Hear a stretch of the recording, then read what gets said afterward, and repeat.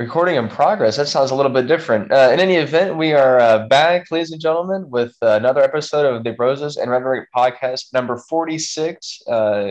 Keep yourselves seated and your seatbelt fastened at all times. Joining me, as always, my charming co-host, Joseph Stanford. So we're a little pressed for time. We do promise that next weekend will be a more normal format. Joe and I have had some interesting weeks between the two of us. So the past month has been a little hodgepodge, I think you would say, Joe. But I think next weekend will be a bit closer to what we're normally doing. In any event, still a fun episode today. We're gonna do things a little bit differently today because we're pressed for time. We have both a movie review and a music review. We're gonna hop right into the music review right now, then get onto some points of discussion, and then we'll get to our movie review in a little bit. So, Joe, when you're ready, our another wonderful review from our official R&R musical correspondent.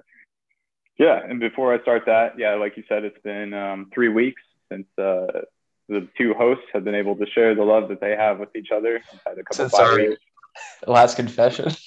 since our last confession, a little summer hiatus, but we're back into it full swing. And today we have a music review. This is a good one. The album is Quarters by King Gizzard and the Lizard Wizard. Notes: jams, psychedelic, prog rock, bit of a slow burn. Review: this week's album is Quarters, King Gizzard and the Lizard Wizard. I actually found a physical copy of Quarters last week while shopping for albums. While King Giz released Quarters in 2015, I have personally been searching for a copy since 2017. So finding it was awesome. The joy of digging. If you are unfamiliar with King Gizzard and the Lizard Wizard, the first thing you should know is that they are a 6, used to be 7-piece rock band that is rooted in psychedelia. The second thing you should know about King Giz is that their output is absolutely insane. In the last 9 years, they released 18 studio albums and 9 live albums. Additionally, their sound is incredibly diverse on each album. The King Giz discography ranges from garage rock, acoustic, thrash metal, synth pop, and even soft rock. On Quarters, King Giz focuses their sound on laid-back psychedelic jams. There are 4 tracks that are each exactly 10 minutes and 10 seconds in length. Thus, as the title implies, each track is precisely 1/4 of the album. With such songs as King Giz is able to set a mood, delve into the melodies, and riff off of each other. Listening to such songs, your mind is going to naturally wander to wherever it desires. The opening track, The River, moseys along in 5/4 and allows you to float freely. While the album verse of The River is good, I highly encourage you to take up the live version, as it is absolutely sublime. The second track, Infinite Rise, starts out with Shepherd Scale, which gives the auditory illusion of continuous ascent, even though it is the same tone. It then breaks into a simple groove and some wild ambient sounds. Infinite Rose is the illusion of movement as we actually traversed our rutted out routines. The next track, God is in the Rhythm, is a slowed down 50s rock jam that touches on how the seasons of time pass us by. Quarters ends with Lonely Steel Sheet Flyer, which is a mellow trip through the clouds on the wings of hazy guitars. I'd recommend listening to Quarters when you need to relax or simply get out of the way of your own thoughts. And there you have it. There's our album of the week, presented live from Vienna, Austria. What did you think, Jim? I know we just got this album last weekend, last night, or this morning, rather. Right. I Depending haven't on listened to it, but yes, I'm excited to listen to it now.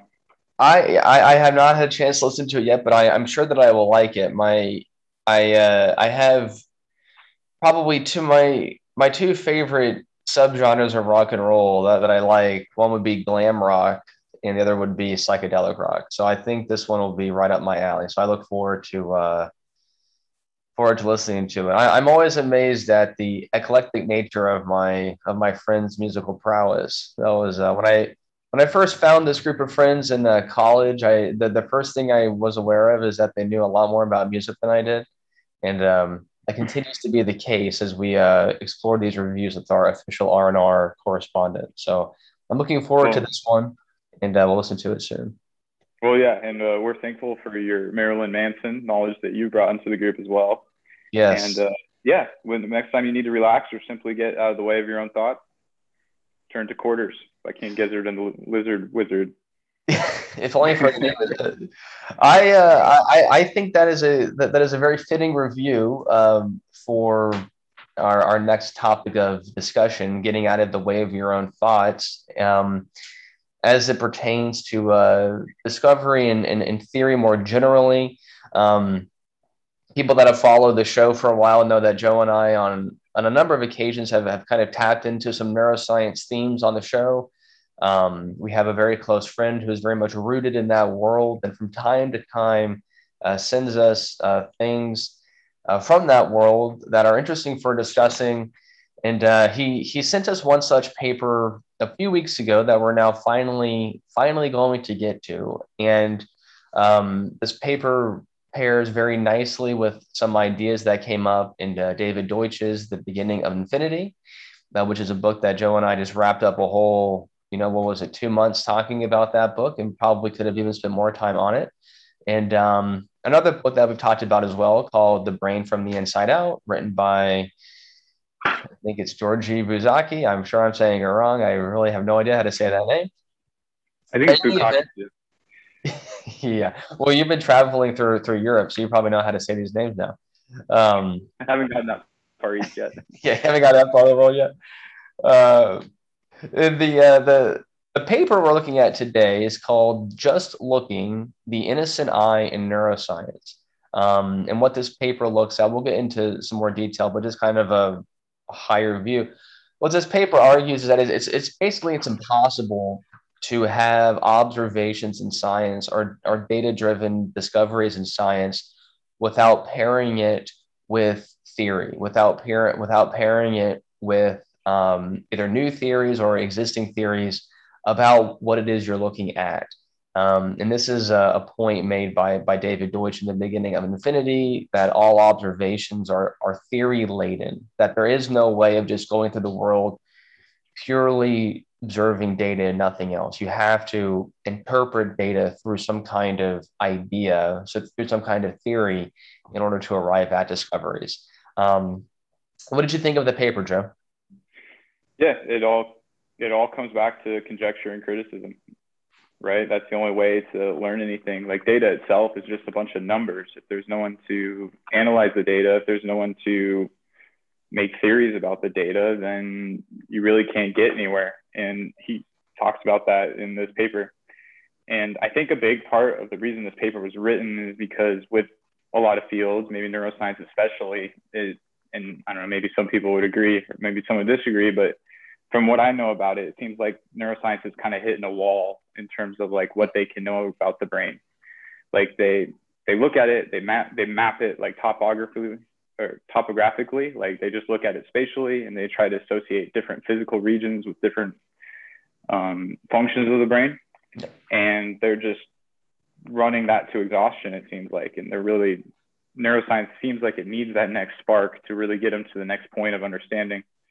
And a big reason that the author of this paper argues that that's not happening is that there's a lot of preconceived notions that people have about things. He says that perception becomes trained through experience and social convention. So what's happening is that there's this 500, or 100 years, 50 years of neuroscience inertia that we're carrying with us to this day, where to make any new discoveries, it's really hard because you have all that momentum being carried through, all these preconceived ideas like, oh, this part of the brain does this part of the brain does that, et cetera, et cetera. Makes it hard to make new discoveries.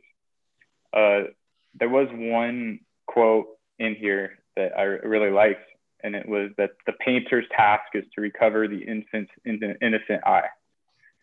So in other words, sometimes a great painting is great because it can represent an image, represent a picture, represent an idea in the way that an infant would see it, in the way that someone that doesn't have all this preconceived baggage in their eyes or in their minds.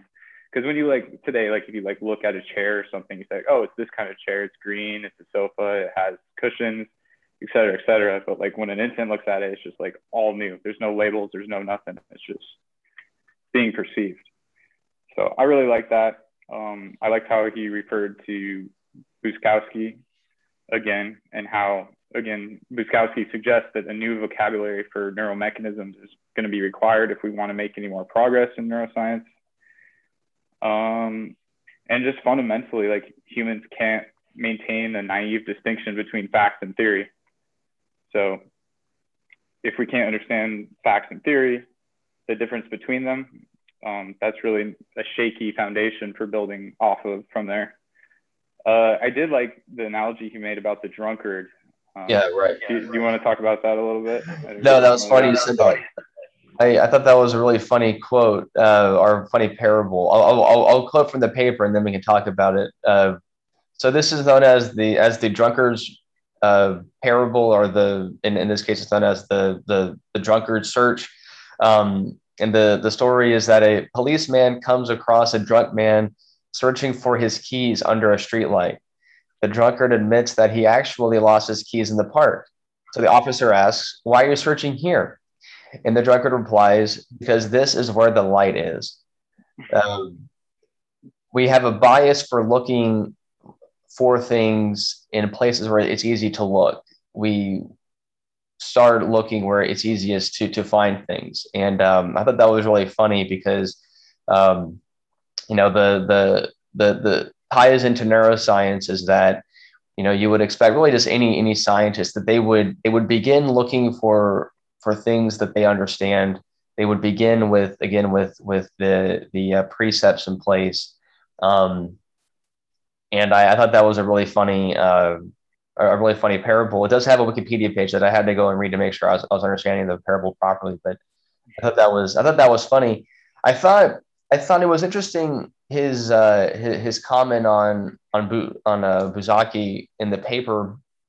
I think in Buzaki's book Brain from the Inside Out, what he kind of argues, and like what you're describing, is we take a part of the brain, we map it, we try to assign it some kind of function, and then we move on to the next part of the brain, and that process repeats itself. And I think in the book he refers to that as like a modern version of phrenology, which is like the junk science of like feeling for lumps on your head, and that somehow it tells you about the person, or like the shape of the skull having right, exactly. And so he was kind of saying, like, we're kind of doing almost the same thing now, where we just we look at a part of the brain and we think, oh, this shape of the brain is doing this thing, and it's not very far removed from that. And I like Buzaki's. I think his main point in the Brain from the Inside Out is that we should start with the brain. And I think the quote that the author in this paper gives, is quoting Buzaki in that regard. It's hard for me to determine if the author, I think the author is more in some ways critical of Buzaki, but I guess it's hard to make out from the quote that he gives. But in any event, I think Buzaki would be firmly rooted in the camp of needing conjecture and criticism to make progress in science. I think what he would say is that when we start with psychology as the theory basis, it's easy to mislead ourselves, and that maybe we would be better off still having to formulate theories about things in order to understand data, of course, but that starting with the brain as something more fundamental, starting from the brain, and then working out from the brain to the world around us. One of the key points in his book is that the brain is not this passive accumulator of data, but is this, machine constantly putting ideas out into the world and, running experiments, et cetera. And I think it's a powerful image of how a brain works. And I think there are actually many important overlaps between, I think, with what Buzaki is saying and what the author of this paper is saying. I think at the heart of it, what they're getting at is why, I don't know that either one of them intended this to be what they're writing about, but they argue very powerfully for the fact that really you need persons to do science. You need people to do science. That it's not just data accumulation. That is not what science is. Basically, if Newton and Einstein both had ideas that agreed with data, and in fact they probably had a lot of data points that overlapped with each other but yet completely different ideas for what the data points actually mean, right? I mean, the totally different interpretation of what the data points mean. So I think that's important. What else was I going to say about this paper? I thought it was really interesting because it was nice to see an idea from David Deutsch brought to life in an important field. That it was, in other words, it gives credence to the idea that David Deutsch's, ideas, probably not only his, but probably from other people as well, but that they are what they are applicable to solving real problems. Oh yeah, they're applicable to everything, and Yeah. even his Hold that ideas. thought. I gotta run real quick. Give me 1 second. I want to pause the Yeah, recording. yeah. Give me 1 second. Uh, Recording's in progress. Sorry everybody for that. A quick detour, but we're back. Joe, anyways, I got sidetracked. Tell me the David Deutsch in the beginning of Infinity. Yeah. well, okay. So, oh yeah. So, two things I want to touch on. The dynamic versus the static society. Yeah. So since I've been in Austria, I've been reading this book by this Australian author that kind of lived through like World War I, World War II, and he was talking about Austria like before World War I happened, and how it was like this society where like they really favored consistency and like being able to predict exactly how much money you're going to make, when you're going to be able to retire, like exactly how things are going to turn out. Like they really favored the arts and whatnot, but overall it was just like a big static society. Like they didn't really welcome a lot of innovation. They kind of like frowned upon people that like stood out and like questioned authority and whatnot. And although they did come out with some real great inventors and composers like Mozart, Beethoven, Freud, Schrodinger, Mach, like all these guys, overall their society was like pretty weak politically, and that's why they like got wiped out so quickly during the wars and overtaken. But I think that's evidence of like why the dynamic society is needed, because if you have a dynamic society like Germany had at the time, or like the US had at the time, like your odds of survival fare much higher than those around you that just favor the old way of doing things. But that was just another example of like how David Deutsch has like infiltrated my life in some way. The other thing I wanted to say was, with this analysis of the brain and how, okay, it might not just be a spatial relation between consciousness and the topography of the brain or whatnot, that really puts into jeopardy the simulation argument, which basically states that if you can map every neuron in the brain, you can replicate consciousness. That's like step number one for achieving a simulation or recreating a simulation. So if our way of thinking about it, if our mechanism for thinking about it is wrong and has nothing to do with the spatial relation of neurons, or maybe we're missing something totally, then that really puts that argument into jeopardy. I don't know. What do you think? Do you think that? No, I think you're right. I think I always think of consciousness as like this big elephant in the room that we really have no explanation for, and it's always puzzling to me that we don't spend more time. Like, in other words, we think of like the things that we like think about that we get upset about, like, things that we don't understand, or, things that bother us or that frustrate us. And I think to me, it's always alarming that we aren't more like in shock or, terrified that there's this thing that is ubiquitous throughout the world. 7 billion people, presumably they're all conscious. I mean, I don't want to go down the, rabbit hole. Well, some are probably robots, but right. Exactly right. Exactly right. So, but it's this big elephant in the room where it's, why don't, like, I've never been in a public transit or anything where someone just freaks out and says like, where does consciousness come from? Like, that never happens. And I'm always kind of like surprised that it doesn't. I think we have, in some ways, because it is so commonplace, we just don't think about it. I think it's similar to the way that people existed side by side with the notion of gravity for hundreds of thousands of years, and really had no idea where it came from. Even Newton, when he had an equation for it, he didn't know where it came from. He's like, look, this is, this equation will tell you how strong the force is, but I don't know where it comes from. I don't understand how things act at a distance. Um, I Right. think I think consciousness is that same level where there's a fundamental phenomena occurring that is ubiquitous that we all experience and that nobody can explain and that we're not bothered by that. And to me, it's shocking. I mean, again, it maps very well onto the idea of that we lived in a world. We lived in a gravity well for our entire existence, and nobody seemed bothered by it. Nobody seemed it's like, hey, if I jump, I come back down. I'm not. There's no string attached to me. There's no spring attached to me, and yet I'm not Right. flying around. Um, I think that's a very good point. Um, I think I don't like getting too grandiose on this show. I think we typically keep things a little more localized to like a book or a text or something. But I was thinking a lot this past few weeks about I think the great challenge we have for our generation, if you will be coming up with a robust defense of humanity. That I really think we are not spending enough time actually thinking about what it means to be people. And I think that lack of a good answer to that question and not spending enough time asking it carries with it all sorts of problems. I look at authors like David Deutsch, I look at authors like Karl Popper, I look at authors in that realm who essentially link in a very important and a very impressive way fundamental human activities like science and discovery, conjecture, criticism, with a notion of humanity itself, that these things are what make society. These things are what make us people.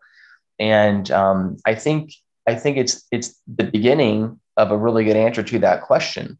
And that I think if we spent more time talking about would alleviate, some of the pressure that I see that I think comes from people not really knowing what people are. And people being worried about being reduced in all sorts of funny ways. Do you see that? Do you see that pressure in people often? I think I think where I see it most is in discussions about society writ large, where it's what are people going to do when we don't have jobs? What are people going to do when we don't have X, Y, Z? It's like, well, why would people be any different? I mean, will we still have brains? Will we still have minds? I think we'll still have both of these things. So I think I think and also I think people want to feel important. And I think people want to feel special. I think that those are healthy instincts. Authors like David Deutsch give real answers to that desire, I think. That it is important to be a person, that is different than just being a collection of carbon atoms. We're not just a lump of coal with some water. We're different. We're people. And we have all those traits that are discussed beautifully in the beginning of Infinity. So I think focusing on those aspects of what makes a person a person. Why are people not animals, for example? I think is Mm-hmm. important, um, and I would like to see that more robustly discussed. In I think all of us after a few drinks find ourselves in kind of the armchair sociologist role, right? And which I think is again another healthy instinct. But I would like to see more of this discussion about an open society being brought into those conversations. That's what I would like to see. Yeah. Well, it's interesting because, like you said, people do like to feel important, but there's a couple of approaches you can take once you get to that point. Like one way is to like find out why we're important and to go looking for that answer. And the other way is to look at why you feel the need to feel important. If you could eliminate that desire, that might be a lot more feasible of an approach than trying to find an answer to a, I don't know, potentially unanswerable question, right? Well, I don't know that it's unanswerable because I think you can at least start with what makes people different than other things. The idea of being a universal constructor, that we can generate ideas that didn't exist before and then put those ideas into practice and transform the world around us. I mean, to me that's enough. I guess for me, if other people, if the desire goes deeper than that, I see what you're saying, but I think that is enough, and I think it should be enough because there's a there you know the argument that David lays out that I think is convincing is that you know I think the argument is that like all persons are the same in that regard. That like even if there were another species of intelligent beings on another planet, if they were doing what we were doing, if they were able to think and conjecture new ideas and put them into practice, that we would share that category, Mm. um, and that category is uniquely different than other living things, and certainly different than other non animate matter. Like in a lump of coal or something. So I think it answers a question as to like what makes life important. And I think it also answers the question of what makes people important, or at least what makes them different. You can put the value on it however you want to, but it at least gives you a way Yeah. of distinguishing between things, which I do think is important. Um, because again, I think it's silly to think of people as just being another animal. I mean, I don't know how anybody can really think that in a serious way. Why Um, not? well, because again, our dogs, our lizards, or whatever, are living the exact same way they've been living forever. People are not. People change. We're dynamic. We can think of new things and put those things into practice. I mean that's a distinguishing feature of what it means to be a person that no other animal has. And But does it have more intrinsic value, that particular oh, feature? again, I don't know that you need to put a value on it, but I think it's worth making the distinction. For me, that's enough. I don't need to know that I'm better or worse, but different is something that you can observe. And I think in this Sure. case, the difference is obvious. Yeah, yeah, I could agree with that. I mean, I think that you could also say that birds have a certain advantage and that they can fly. Like that would be a But, pretty but, awesome thing but to we have. can fly too. We can fly too. We can invent jetpacks and airplanes and helicopters and everything. And But we can also go into space. They can't go into space. do We birds can have go to anxiety the and mirror on a depression? trench. You know, like one human being in one lifetime could go to the moon and then hypothetically come back to Earth and go down to the bottom of the ocean. No way, no way, no other animal could do that. Not even Sure, close. but do other animals have like the faculty of sadness and anxiety and depression and whatnot? Well, Like it's not all just fun and games being thinkers and not at all. It's a tremendous weight. Again, I mean, one's reminded of the Peter Parker, responsibility and power go hand in hand. I think that that's true for people. I think our capacity to imagine things is absolutely a source of misery for a lot of people. I mean, we yeah, can imagine how bad things have been. I mean, it's not fun here in Austria right now. It's not fun looking at World War II. I mean, that was a horrible human event brought on by well, people against other people, right? true.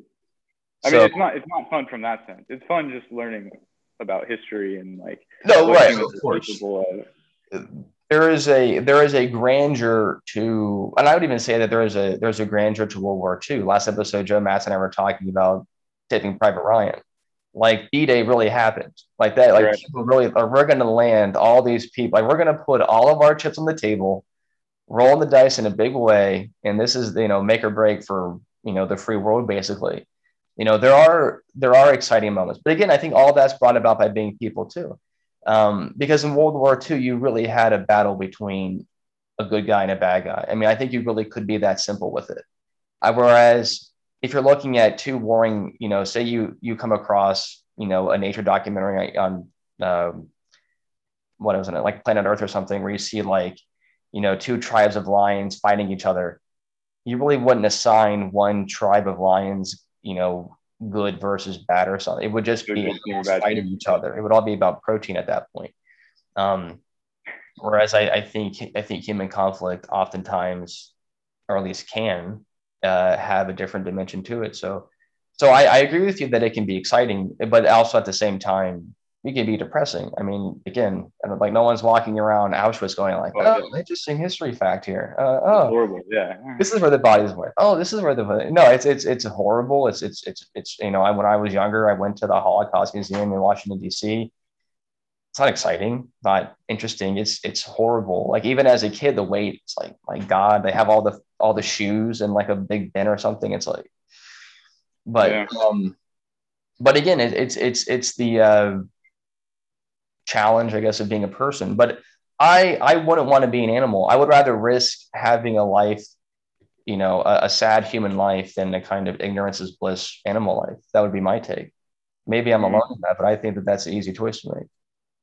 Well, I agree. I agree with that. But I think there's some merit in being ambitious towards almost achieving this no mind state, or like more of like the oneness with nature, like the birds, if you look at the birds or the animals, like The birds and the look at a bees. dog. Dude, a dog's always happy, right? Like how often do you see your dog sad? No, I know. I mean, only when I walk out I of the think that's room. a No, state that's yeah, achievable by humans. And I actually, the more you think, the sadder you are, I would say. well, that was always the joke that Adam Kroll and Dr. Drew would make that alcoholics were like smarter or something. But that was like you would see that they tended to be smarter because like they realized how horrible the world was and they would become depressed. To me, I don't buy that. I think that to be a human being in possession of a mind is a source. I am convinced of David Deutsch's argument for optimism. That's what I would say. I am convinced that problems are inevitable, but that they're also solvable, and that because we have minds, that we can conceive of new things. We can solve problems as they occur, or rather when they occur. Hopefully, sometimes even beforehand. But that's another topic. I think I think that should be a source of optimism. I don't think that a source of human happiness in the long term or inevitably will be people thinking less, because then you're doomed to a static society, and then you're doomed to whatever problem that static society is incapable of solving. Again, we go back to Easter Island. They Right, right. they were in that boat. They were as much people as you or me. They were as much capable of thought as you or me. But they did not make it. They were static, and I don't think that worked out well for them. Yeah. Well, I know we got to get to the music review, but let me try framing it just a little bit differently. Sure.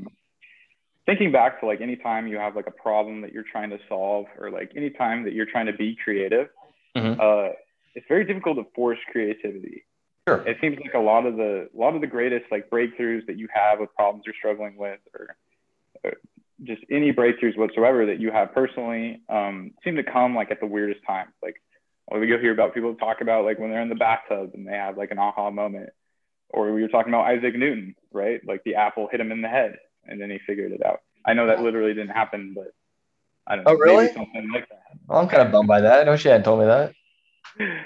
But it seems like the more you just run the monkey mind part of your brain over and over and grind it on a certain stone, on a certain Mm-hmm. topic, like the less productive your thoughts on it are, the less creativity you have. Like the harder you try, the less productivity that you get.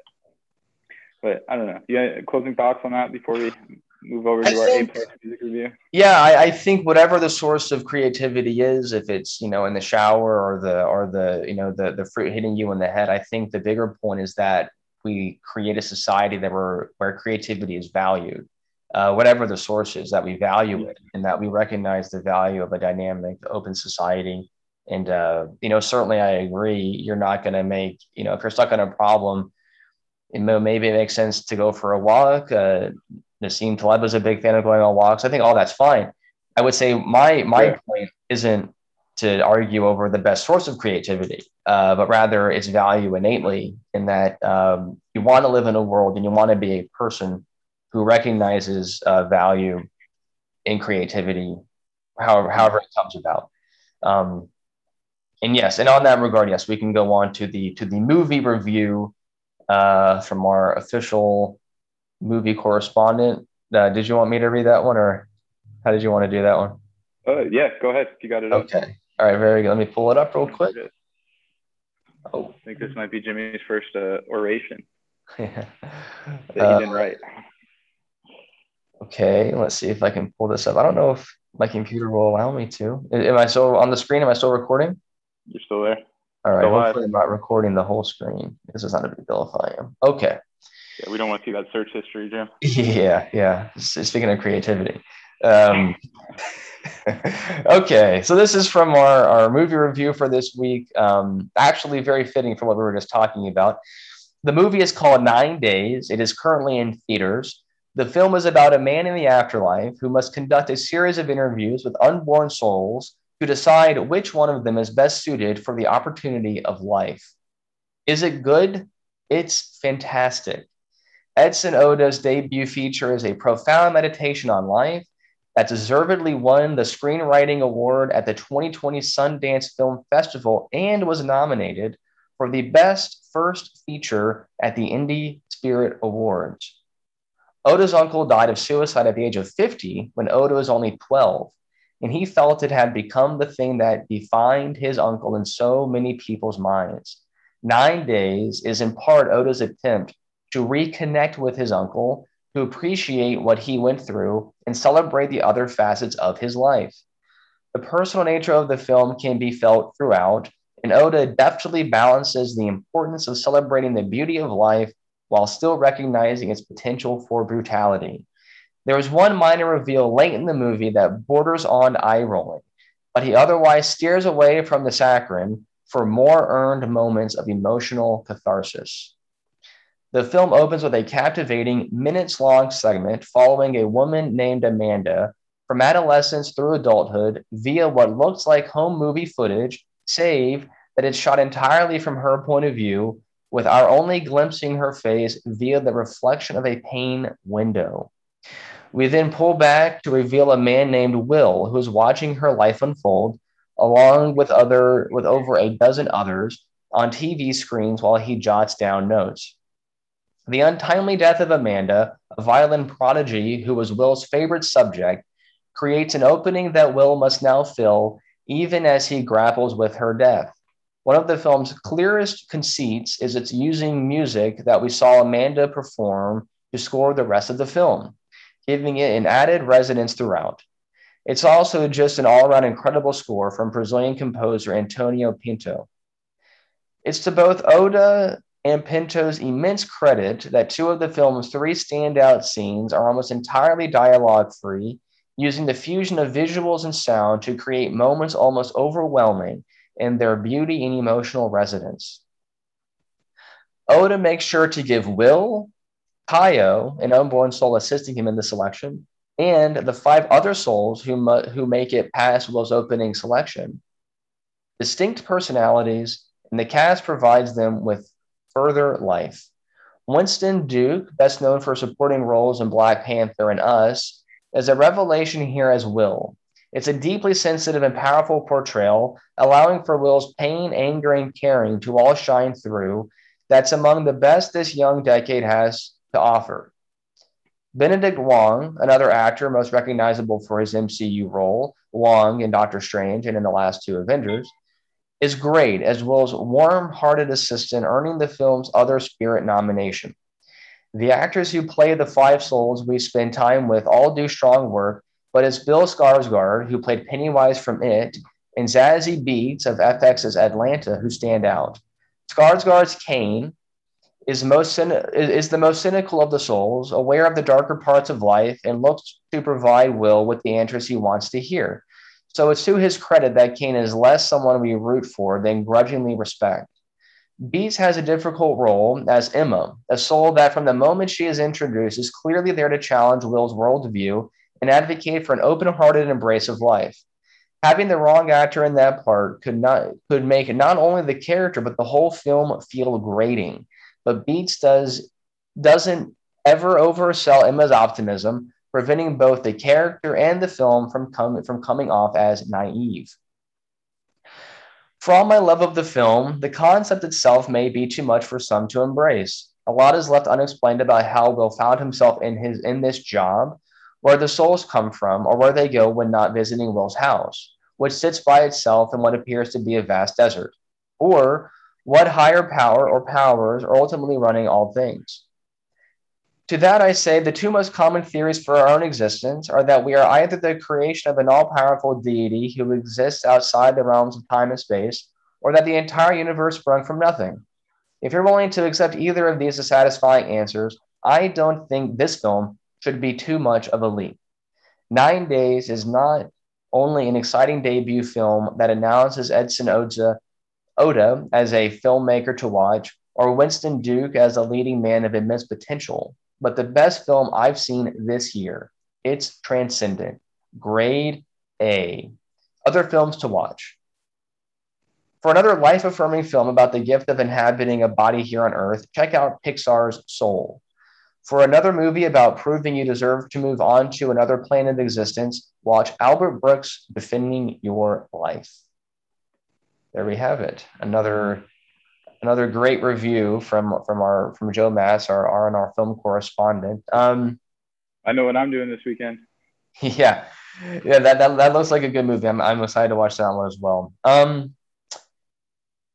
Geez, Joe, anything else you wanted to cover today? I think we covered everything. The I think paper. we hit on the bases. We'll see if we can post that. It's worth checking out. Again, the author argues, there is no innocent eye, there is no innocent algorithm. Everything we do is theory laden. All observations are theory laden. Again, I think that's an important part, an important part of thinking about being in an open society. Nice to see David Deutsch's ideas moving out into the ether, as it were, and hopefully we'll come across more of these. If anybody who's listening to this has any other ideas for papers that cross that realm, let us know. We'd be happy to talk about them on the podcast. Joe, anything else before we close out? No, I think we've hit every base that we needed to hit today. I think so. I think this is a quintessential episode. Good to be back on track somewhat. Again, we'll be even more back on track next week. I'll be back in my home base. And we'll have something prepared. Next weekend we'll be on. Still haven't missed a weekend though, Joe. Still going strong. 46, looking good. Keep the streak alive. So for anybody who likes this, be sure to follow us. Let's see, our website, www.rosesandrhetoric.com, our Twitter at roses_rhetoric, Instagram also at roses_rhetoric, and of course follow Joe as well at Jose 4_Cuervo. That'll get you his Twitter and Instagram. And be sure to check out our YouTube channel as well. Just search Roses and Rhetoric. We will pop right up. Until next time, I am Jimmy Hackett signing off for Joseph Stanford, saying ciao.